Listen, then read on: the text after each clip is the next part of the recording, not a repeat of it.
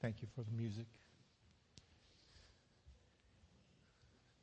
Thank you for the music.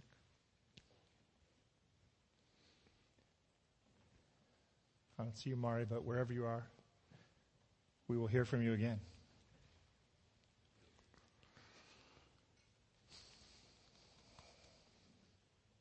The people of Israel had been wandering 40 years in the desert. 40 years. Think about it. That is a full career in most people's lives. A full career. Most people, if they work in one area of their expertise, 40 years is considered a full career. That's giving your all. And after that, you can retire and we'll send you out to pasture. They were 40 years wandering in the desert. Everybody who had come to the borders of the promised land at the beginning of this trip and rejected the opportunity to go in has passed away. An entire older generation of Israel is gone. And only those who were in their 20s when this thing started are still there. They are the elders of the clan. They're in their 60s now. And they're at the border of the promised land. Only 2 people older than them are still with them. Caleb and Joshua, who are now octogenarians. And Joshua stands as their leader, having replaced Moses. But God doesn't have them follow Joshua into the promised land. Did you realize that? He doesn't have them follow Joshua into the promised land. He has the priests carry the ark across into the Jordan, into the middle of the Jordan. And he tells the people, stay back. Stay back and wait for the hand of God to do what only God can do. And so God stops the water up at Admah, about 11, 12 miles away. And it piles up there like the waters of the Red Sea had piled up when they were children. And then they follow the ark of God, the ark of the covenant of God, into the dry riverbed and out onto the promised land. They pick up 12 stones in the middle so that they can pile up those stones on the other side, so that any kid who walks by the stones can say, hey, Dad, hey, Mom, why is there a pile of stones here? And they can retell the story that this is the place where the waters were parted, where at flood stage, when the river was running hard and full, God blocked it up and allowed us to walk through on dry land. When they came to their first confrontation in the promised land, there it stood, menacing and huge with giant walls. There was the city of Jericho, the entry gate into the promised land. On that Trans-Jordan progression for the people of Israel, this was the first test. And he didn't have them follow Joshua then either. He put the priests and the ark out in front of the people, and they marched around the city following the ark of the covenant. And they marched around the city following the Ark of the Covenant. They marched around the city following the Ark of the Covenant. They marched around the city following the Ark of the Covenant. They marched around the city following the Ark of the Covenant. 7 more times they marched around the city following the Ark that was a reminder of the covenant that they had with God.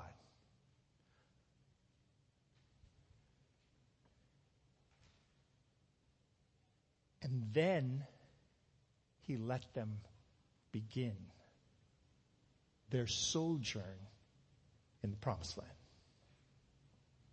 Joshua was their leader, but they followed the covenant represented in the ark. Let's pray. Lord, I know that we just finished. We just praised and we just prayed. But the preacher needs your presence. Amen.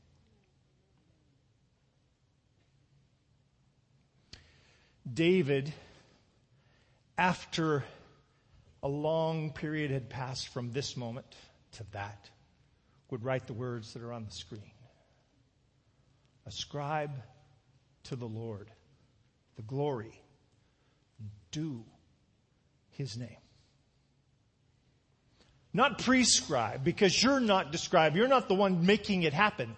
You're simply ascribing what is already clear.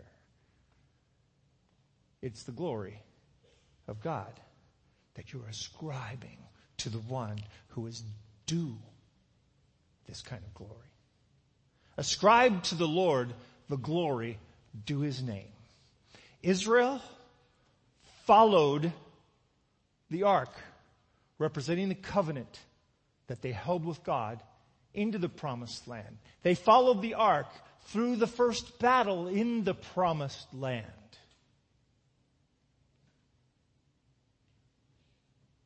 I want to talk to you today about furniture movers and followers. Your dad have a chair when you were a kid? Any of you old enough to remember Archie Bunker's chair? Get out of my chair, meathead. If you don't know what that means, just look it up on the internet. I'm sure it's there. My dad had a chair. It's kind of hard to see it in this picture. It looks better on mine up there. But you can see it's kind of big and fluffy on the sides. It was a lazy boy chair. When I was a younger kid, he had a green one. Then he got a blue one when the green one wore out. When I was a younger kid, my dad was away from the home, we would all kind of wonder whether or not we could actually sit in the chair. We were those kids who would come home before the parents at school. We'd get home at about 3:30. And then we'd kind of try to decide whether it was okay to sit in Dad's chair even if Dad wasn't there. And would he know that we had been sitting in his chair even though he wasn't there to record the fact that we were sitting in his chair? If I sat in his chair, I made sure I didn't move anything on the stands that were around us. His pipe stand was over here. His ashtray was over there. Don't touch those things. Don't move those things, lest he know exactly where they are. Stay out of Dad's chair. Stay out of Dad's chair. He never actually asked me if I'd been sitting in his chair when he got home, but man, was I concerned that he would know. Because once he was home, that was his assigned position. And from that throne, he ruled everything.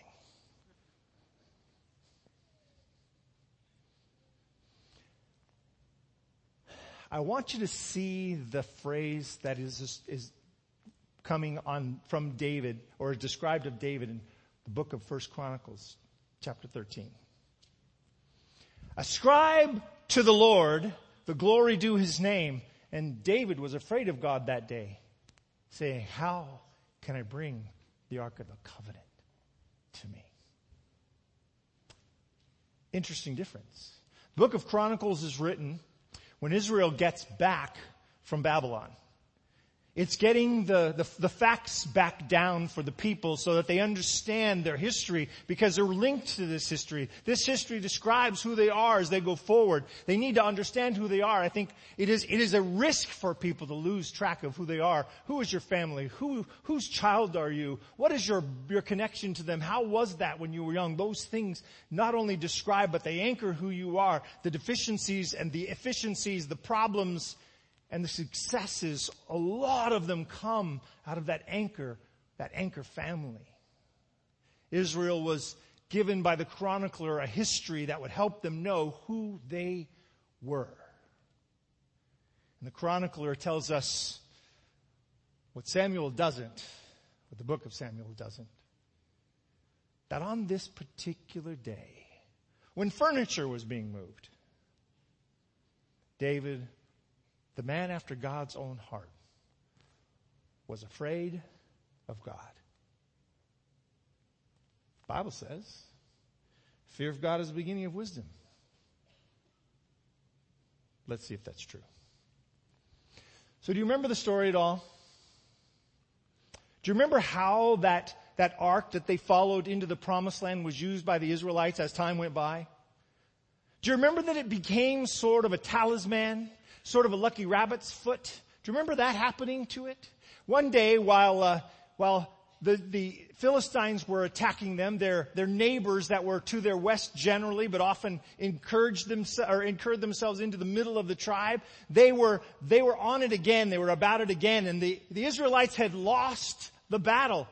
So the elders gathered together and they said, hey, what happened? Why did we suffer a defeat at the hands of the Philistines? And then they got a smart idea. They forgot their rabbit's foot. Which, as everybody knows, can't be that lucky. Because it wasn't for the rabbit. You'll catch it in a minute. Let us bring the ark of the Lord's covenant from Shiloh. Our foot, our rabbit's foot. Let us bring our talisman from Shiloh. Let us bring that thing that's supposed to carry God around with it. Let us bring Dad's chair. Because wherever Dad's chair is, Dad is there. So they decide to have the Ark of the Covenant brought from Shiloh so that He, God, would be with them and save them from the hands of their enemies. So Hophni and Phinehas, great paragons of virtue biblically, bring it out. They haul it out to the battleground, and Israel joyfully shouts when it comes into the battle area. So much so that the Philistines are fearful. But their leaders say, take courage and fight. And they do. And they win.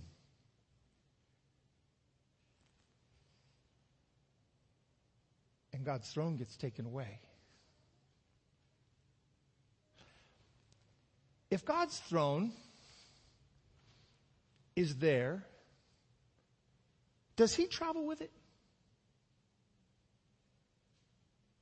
I'm asking because most of us have God in some sort of a little box we carry around with us.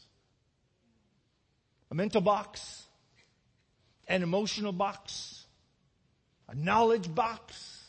Most of us have God wrapped up in some little box we carry around with us. We've figured Him out. We've put Him in His box. We've closed the lid. We put a label on it and said, God in here if you ever need Him.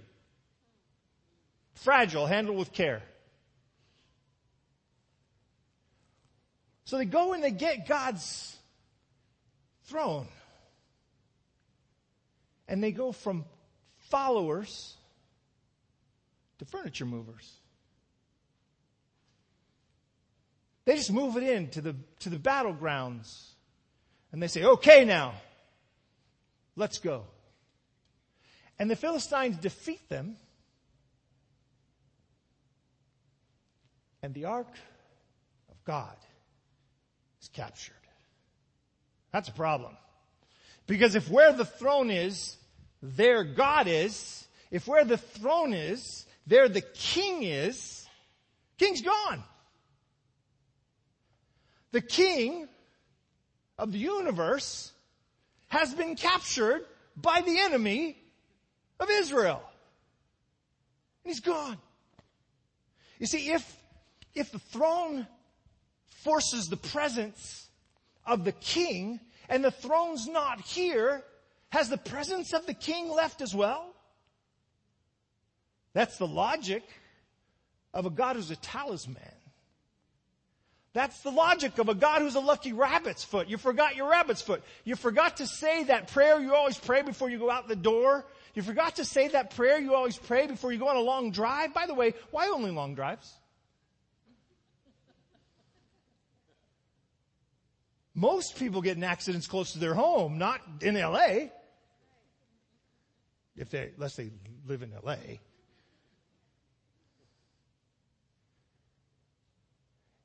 And so when you drive out on the road, having forgot to have your prayer before you left your driveway, you find yourself driving down the road and say, Lord, I forgot to pray. Can you please guide us as we drive along the road now? Or you have your spouse pray, or you have one of your kids pray so you can keep your eyes open while you're driving, because that's not good. But God could protect you if He could protect you with your eyes open or your closed. So you're stuck. You're in the middle of a controversy that you started by yourself. And you sit there arguing with your own logic because it's not really logical. It's kind of illogical. And since it's illogical logic, it's not logic at all. Because if God has to be hauled around in your box, what kind of God is He anyway? And if He fits in your box, He's much too little to be God. Even if that box is your brain. Remember, if you can fully understand God, He is no longer qualified to be God. You are. And none of us want to see that. And it really doesn't matter how many letters we get after our names. The rule, the logic is still hard and fast. A God that can be packaged by a person is no God at all. Israel's lost the ark. God's gone over to the other side. There's furniture. It's not just being moved. It's been stolen.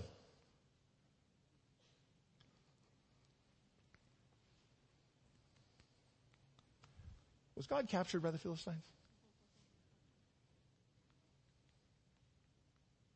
He shows up over there. Are you sure in your mind you don't have an image of God moving with that box?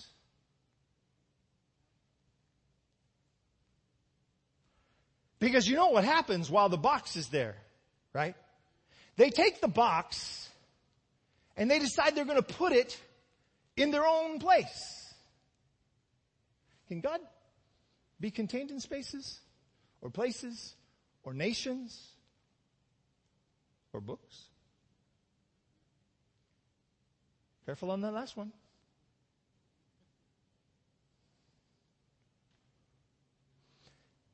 The Philistines brought the Ark of the Covenant and they put it in the temple of Dagon.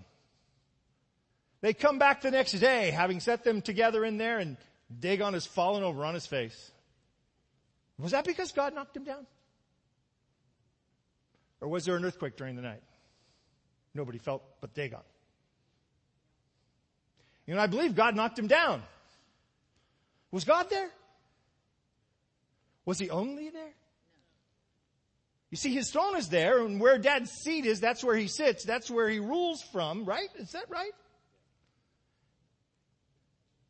Is God stuck on that box that Israel carries around? So when they took it out to the battle, were they really in control of God? When you say that prayer, you only say when you're traveling over 100 miles. Are you really in control of God in some manner, some way, some process? You have to be careful right here, because why do you pray then? Are you giving orders? Are you making requests? You see, if your prayer feels more like you're able to control God, you're in charge again, and there we're all in trouble again, because we don't all want you to be God. In fact, none of us do. We took a vote. You got no votes.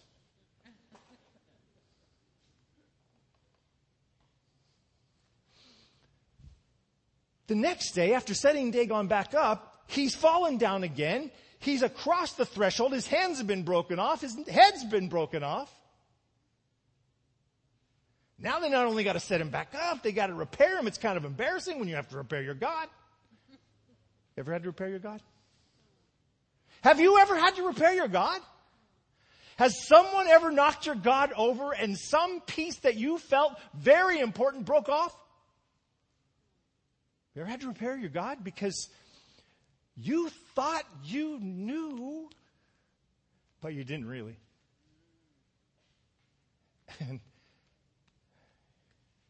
And somebody knocked his feet out from under him that were much more clay because they were of your making. And he fell down and a piece broke off. Kind of glue it back on. What kind of glue do you use to repair God? Better be good, because you have to keep that repair in place. Hopefully for the rest of your life. Or maybe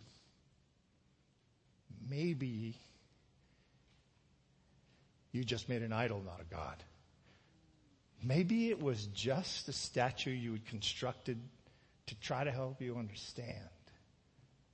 It may have only been built of reason.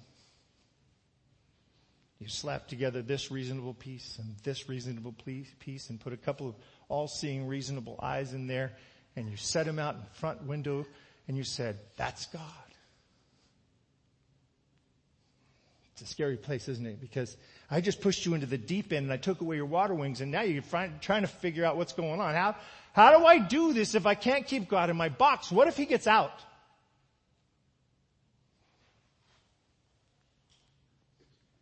Not only did Dagon get knocked over, rats started to invade the land. Pastor Tim and I, we get to do things that pastors get to do. We need to assign these things to Marlene from now on. She is the probie, right?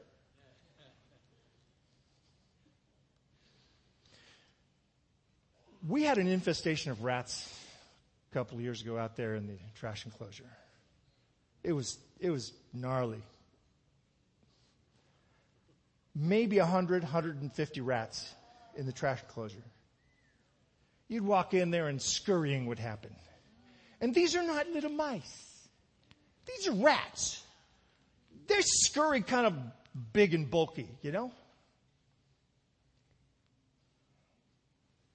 So one of our church members gave us the formula for getting rid of the rats. It was not humane trapping. Sorry. It was mass murder. Tim did it. Is it true? So next time he's preaching, remember that. Boo him. And then they started eating each other. Because they're just gross little creatures. Then we had to clean all the carcasses up. Yeah. They don't teach you this in seminary. They don't even warn you about this in seminary. Glad Marlene's not here. She doesn't know. Don't tell her. Did you see some more out there? No. Sweet. The rats came. Massive numbers of rats. Infesting the land. Tumors started breaking out on the people. People started dying in large numbers. They moved him from one city to the next, and each time he got moved, each time they took Dad's seat and moved it to another place, terrible things happened. Did God go with the chair?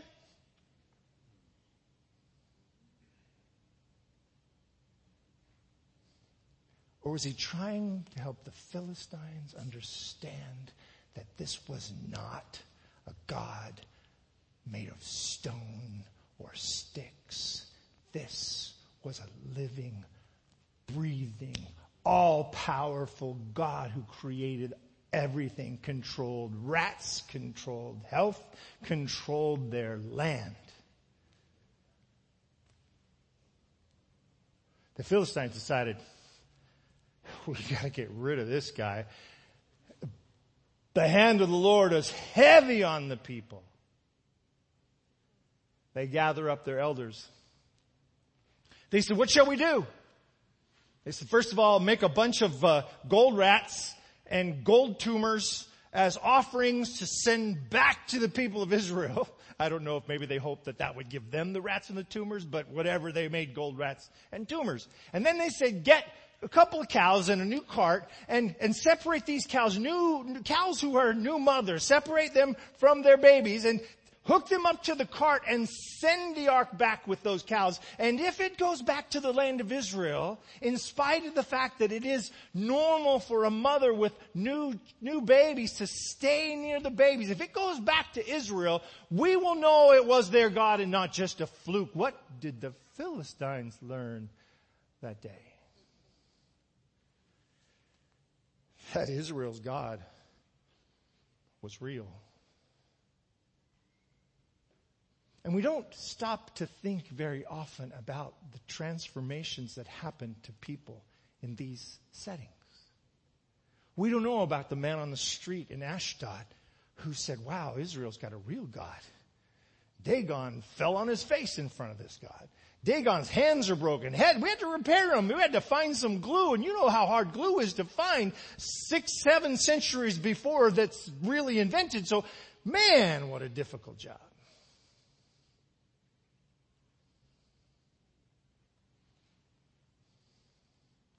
You know, there might be people in heaven from this event. You ever considered that some people in Egypt started following God after the plagues fell in Egypt? And considered that these people now know Israel has a different kind of God. Not just a stick, not just a rock, not just a statue, gold-plated or not. It's real. And it seems to be connected to the seat. So I don't know how you deal with the seat. Send the seat back home. Solomon will ask when he's assigned to build the temple. Can a temple, can a building, can it really enclose God?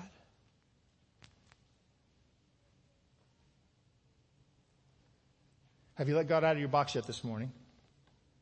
Have you considered what your box looks like? I know what my box looks like. My box is built mostly of logic. Over the years, I've tried to construct a box that's logically going to express the parameters around which God can be expected to behave. The problem is when you read Scripture, He doesn't always stay within my parameters. I'd really like for Him to fix that because I like my box. It makes sense to me. And I want to make sense of the whole story.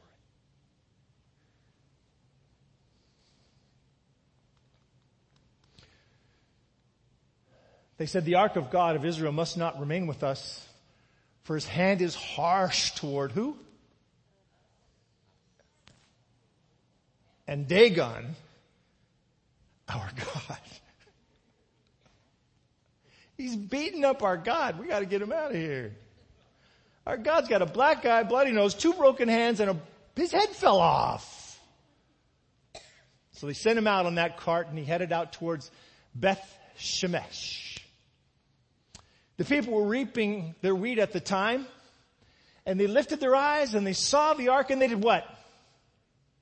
They rejoiced. It was gone for just a short time. A couple of months. And it's back. The ark of God is back with the people of God. You know what that means? God is back. Was God ever gone? See, when you move God's chair, you don't actually control God's location. Right? So when the top gets ripped off of your box, or one of the walls gets kicked out,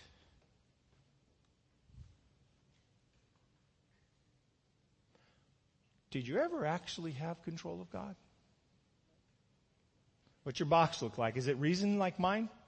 Is it a textual box? Have you a few favorite texts that you built the walls of your box with, and one really good one you put on the top? God is love.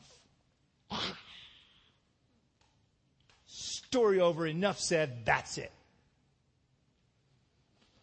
I am not arguing that God is not to be understood logically. I am not arguing that God is not to be understood textually. He is just not incapacitated by them or manipulated by them.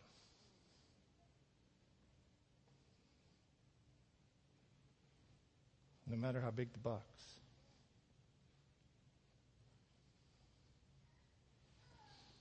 They were so excited that the ark was back. And then, the men of Beth Shemesh, just shortly after they're so excited for him to be there, say, who is able to stand before the holy Lord God, and to whom shall it go up? From us. Same thing Ashdod was saying is, where do we send this thing?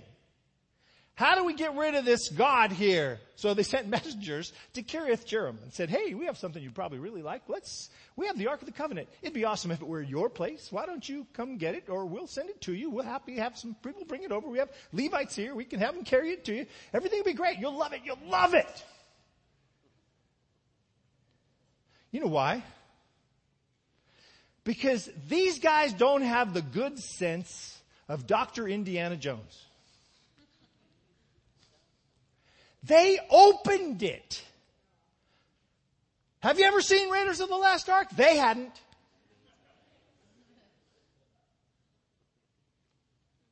Again, Google it.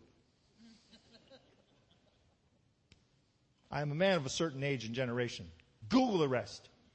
That's your generation. They had opened the ark. 70 people and 50 cows were killed.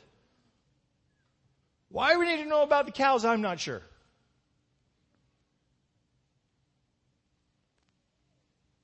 Open the top. Fire, I don't know, all the kind of stuff that happened when the Nazis opened it.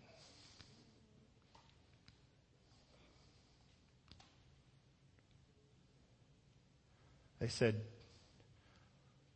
we can't have this among us. It's too dangerous.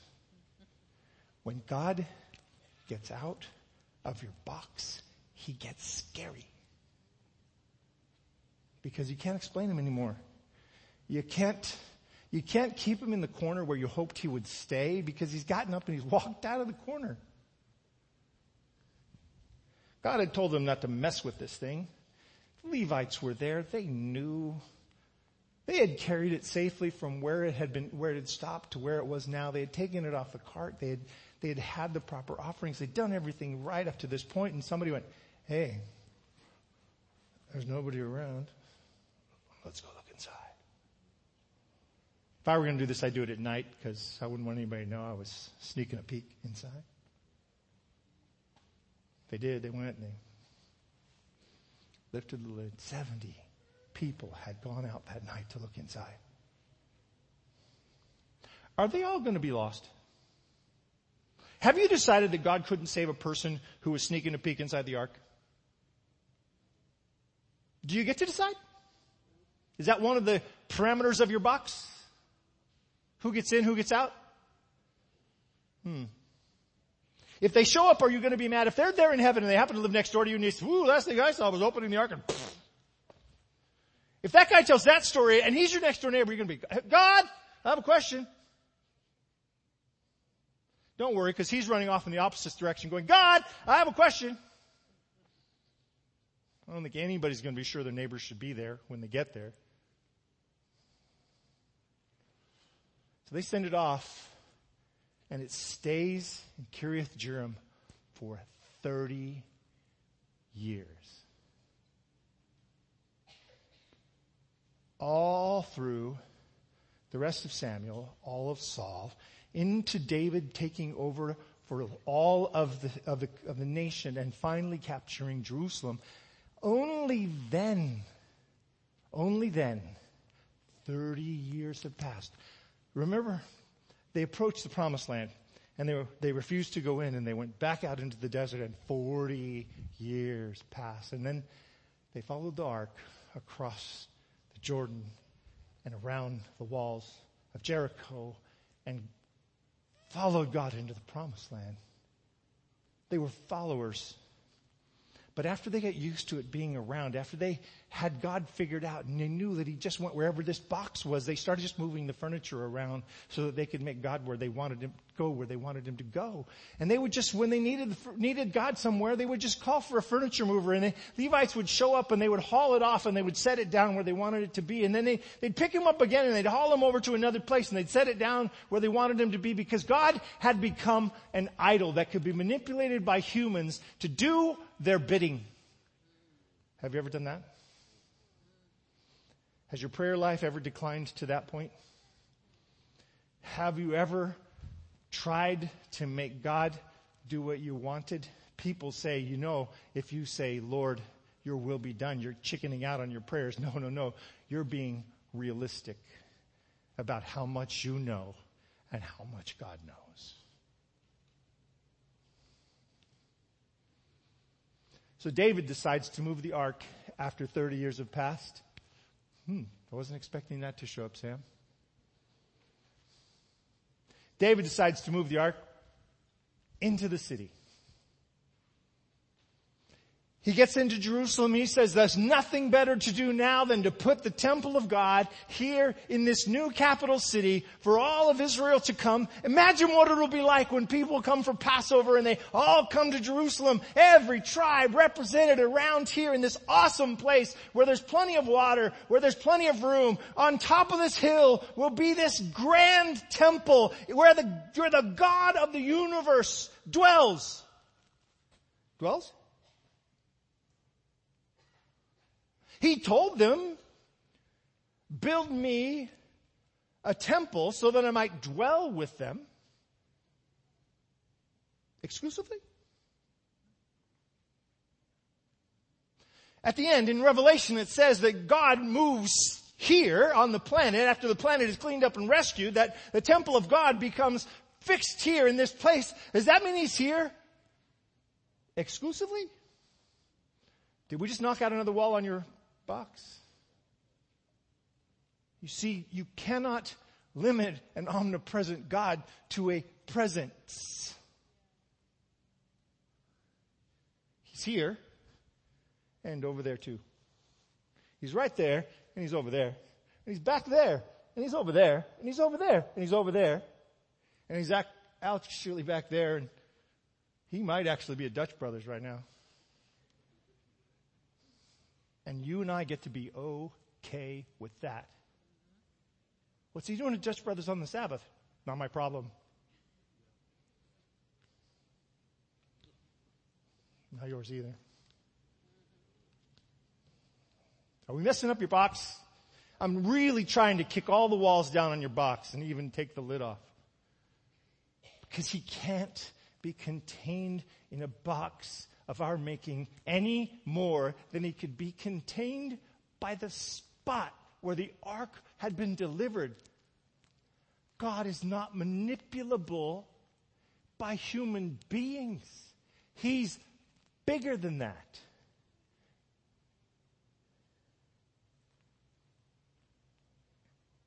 David has a good idea. I think it's a great possibility for uniting all of Israel around worship. So he calls the furniture movers. They put the ark on a new cart because the Philistines had done that, and that seemed to work for them. Have you thought about the logic of this? I know. Let's do what the Philistines are doing. They seem to have it all together. They put it on a new cart. Never been moved on a new cart before, ever. Except when the Philistines did it.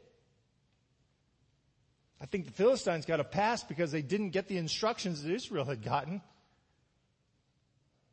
Maybe this is what God wants now. Maybe he wants us to move him on a cart. Or maybe I should just check and see if he's ever said what he actually wants.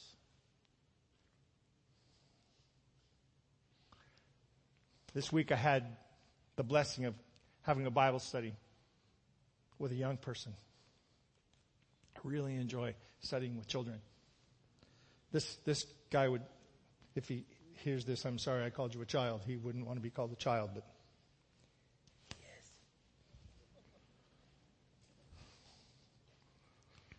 And we came to Romans chapter 12.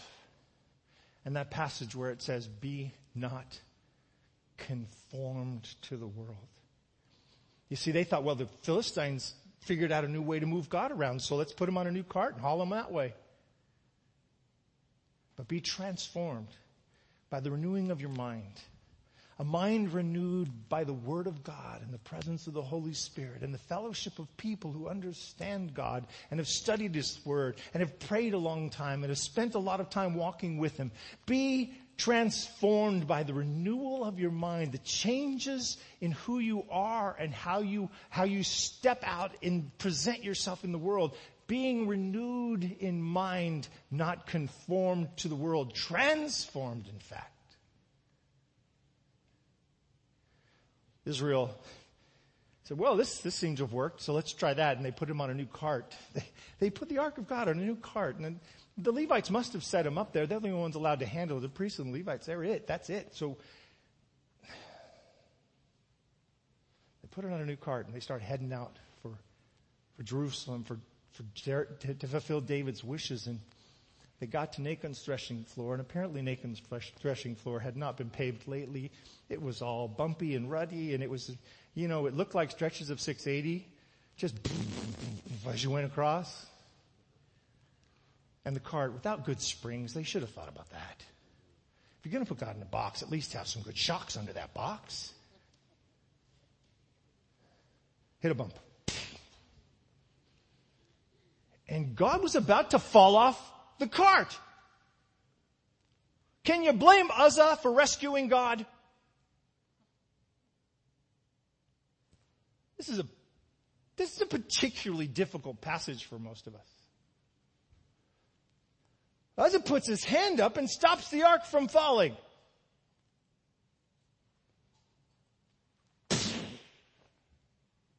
Like peeking in the cap.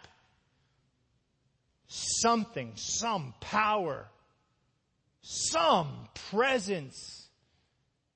Oh, God. Oh, God. Oh, God. And as it dies, God breaks out. And as it dies.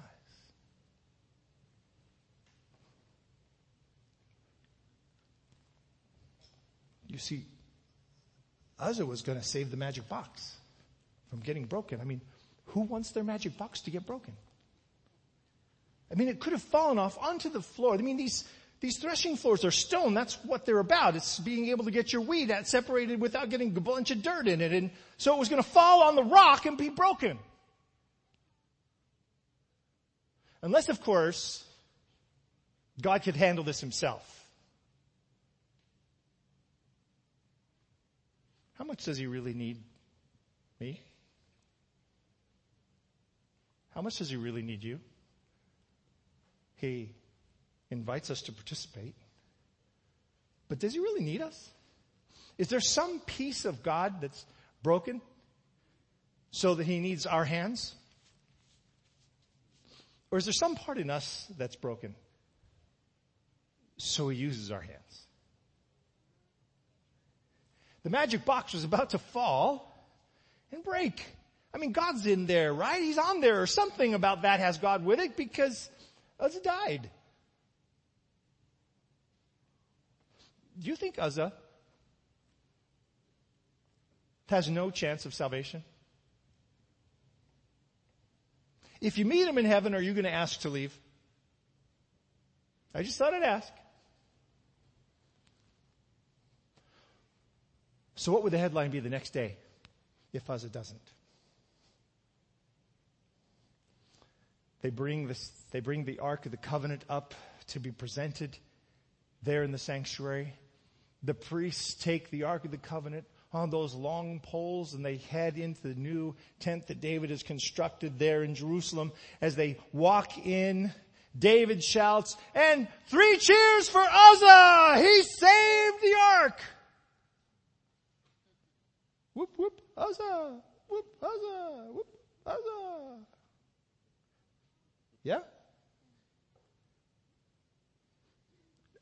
When you put it like this, it's kind of ridiculous, isn't it? I would like for Uzzah to have not died. From the looks on your faces, most of you would have liked for him to make it too. But I am not willing to condemn Uzzah to hell for a reflex.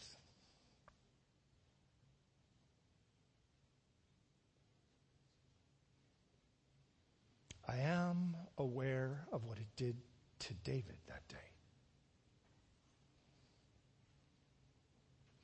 The Bible tells us, the chroniclers made sure we would know.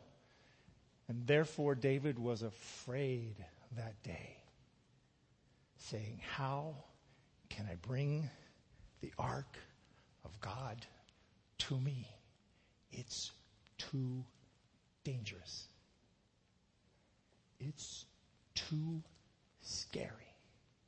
Do you know the primary reason people don't follow God? He's too scary.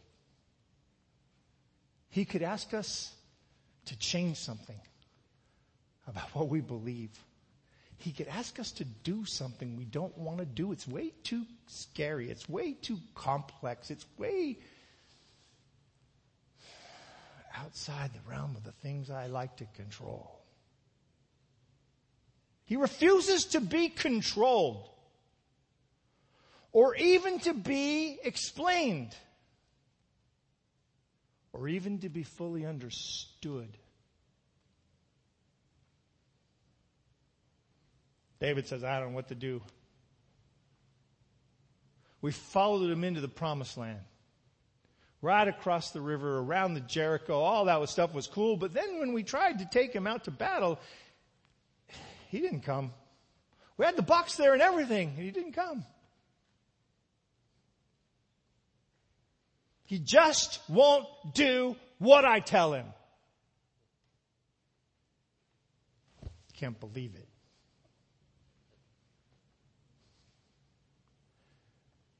But after some time,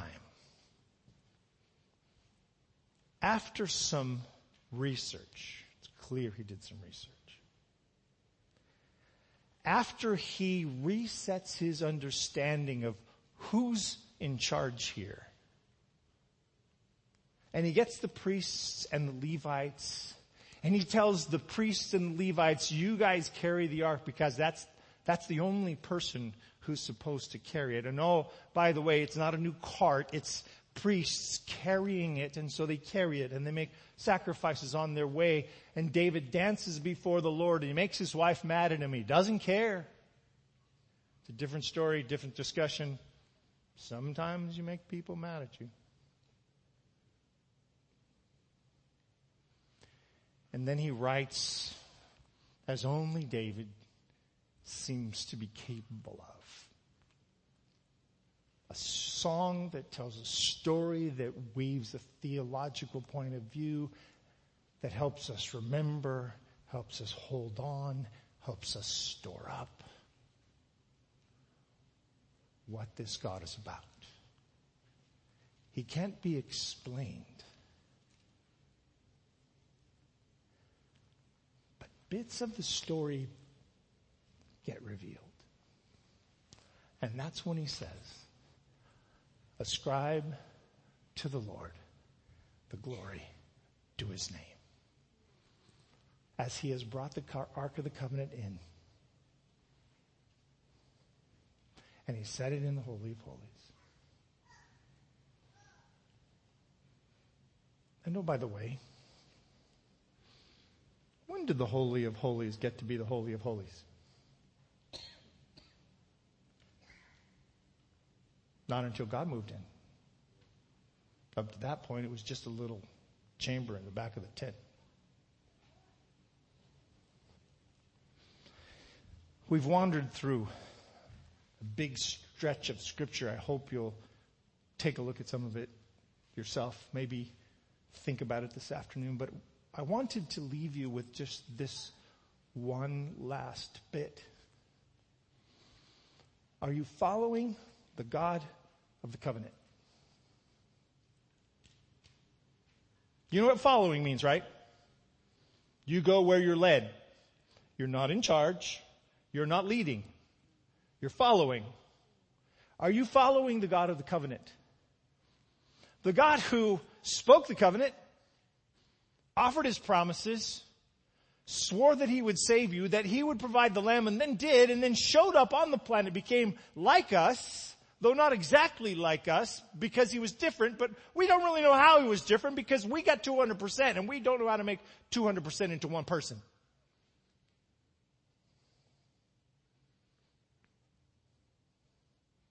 He died so that the covenant could find its fruit in your salvation and mine. Are we following him? Or have we boxed him up and moved him around? Are we just taking him from place to place, hoping he'll bless what we're doing? Are we just showing up, doing our thing and saying, God, would you bless that? And then we go over to the next thing, we do that, and we say, God, would you bless that? And then we do something we know probably we shouldn't have done, but we say, God, would you bless that? Or would you forgive that? Or would you clean that up? Because I've made a mess of that. Are you following? Are you just carrying God around, trying to use him as a I can't even say it, a rabbit's foot. Are you just hauling him around to fix things and to bless things you're doing? Or are you following him into what he's doing? Because that's the only difference. When you put your faith in him, he gets to be the leader.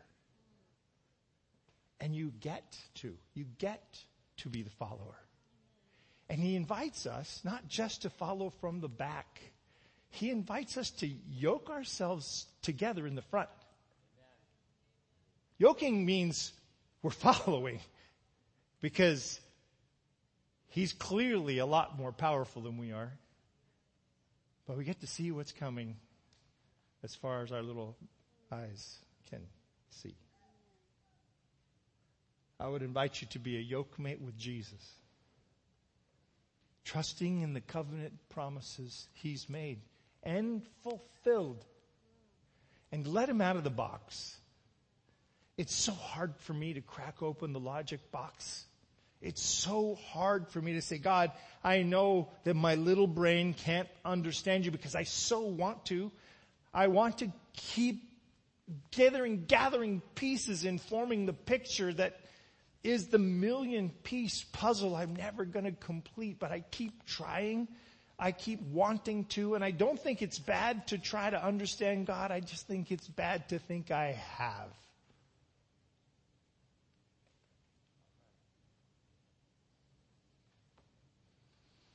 Because when I think I have, I get out my box tape, put it across the top, lay down the sides, pick him up,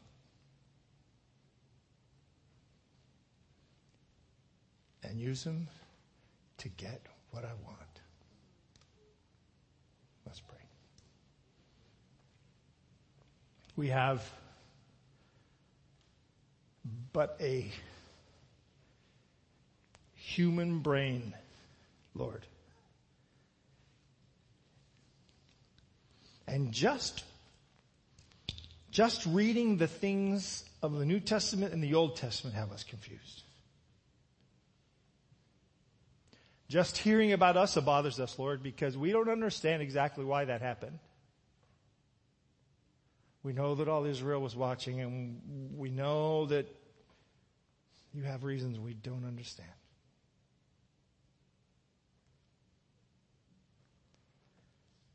And we know that you have declared that you are good and you are the express image of love, and that Jesus is the best picture we'll ever have of you this side of eternity.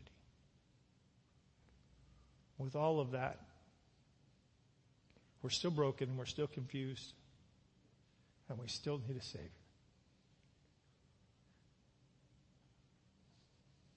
Let us fall on that rock and be broken out of our habits, out out of our expectations, out of our sin. In Jesus' name.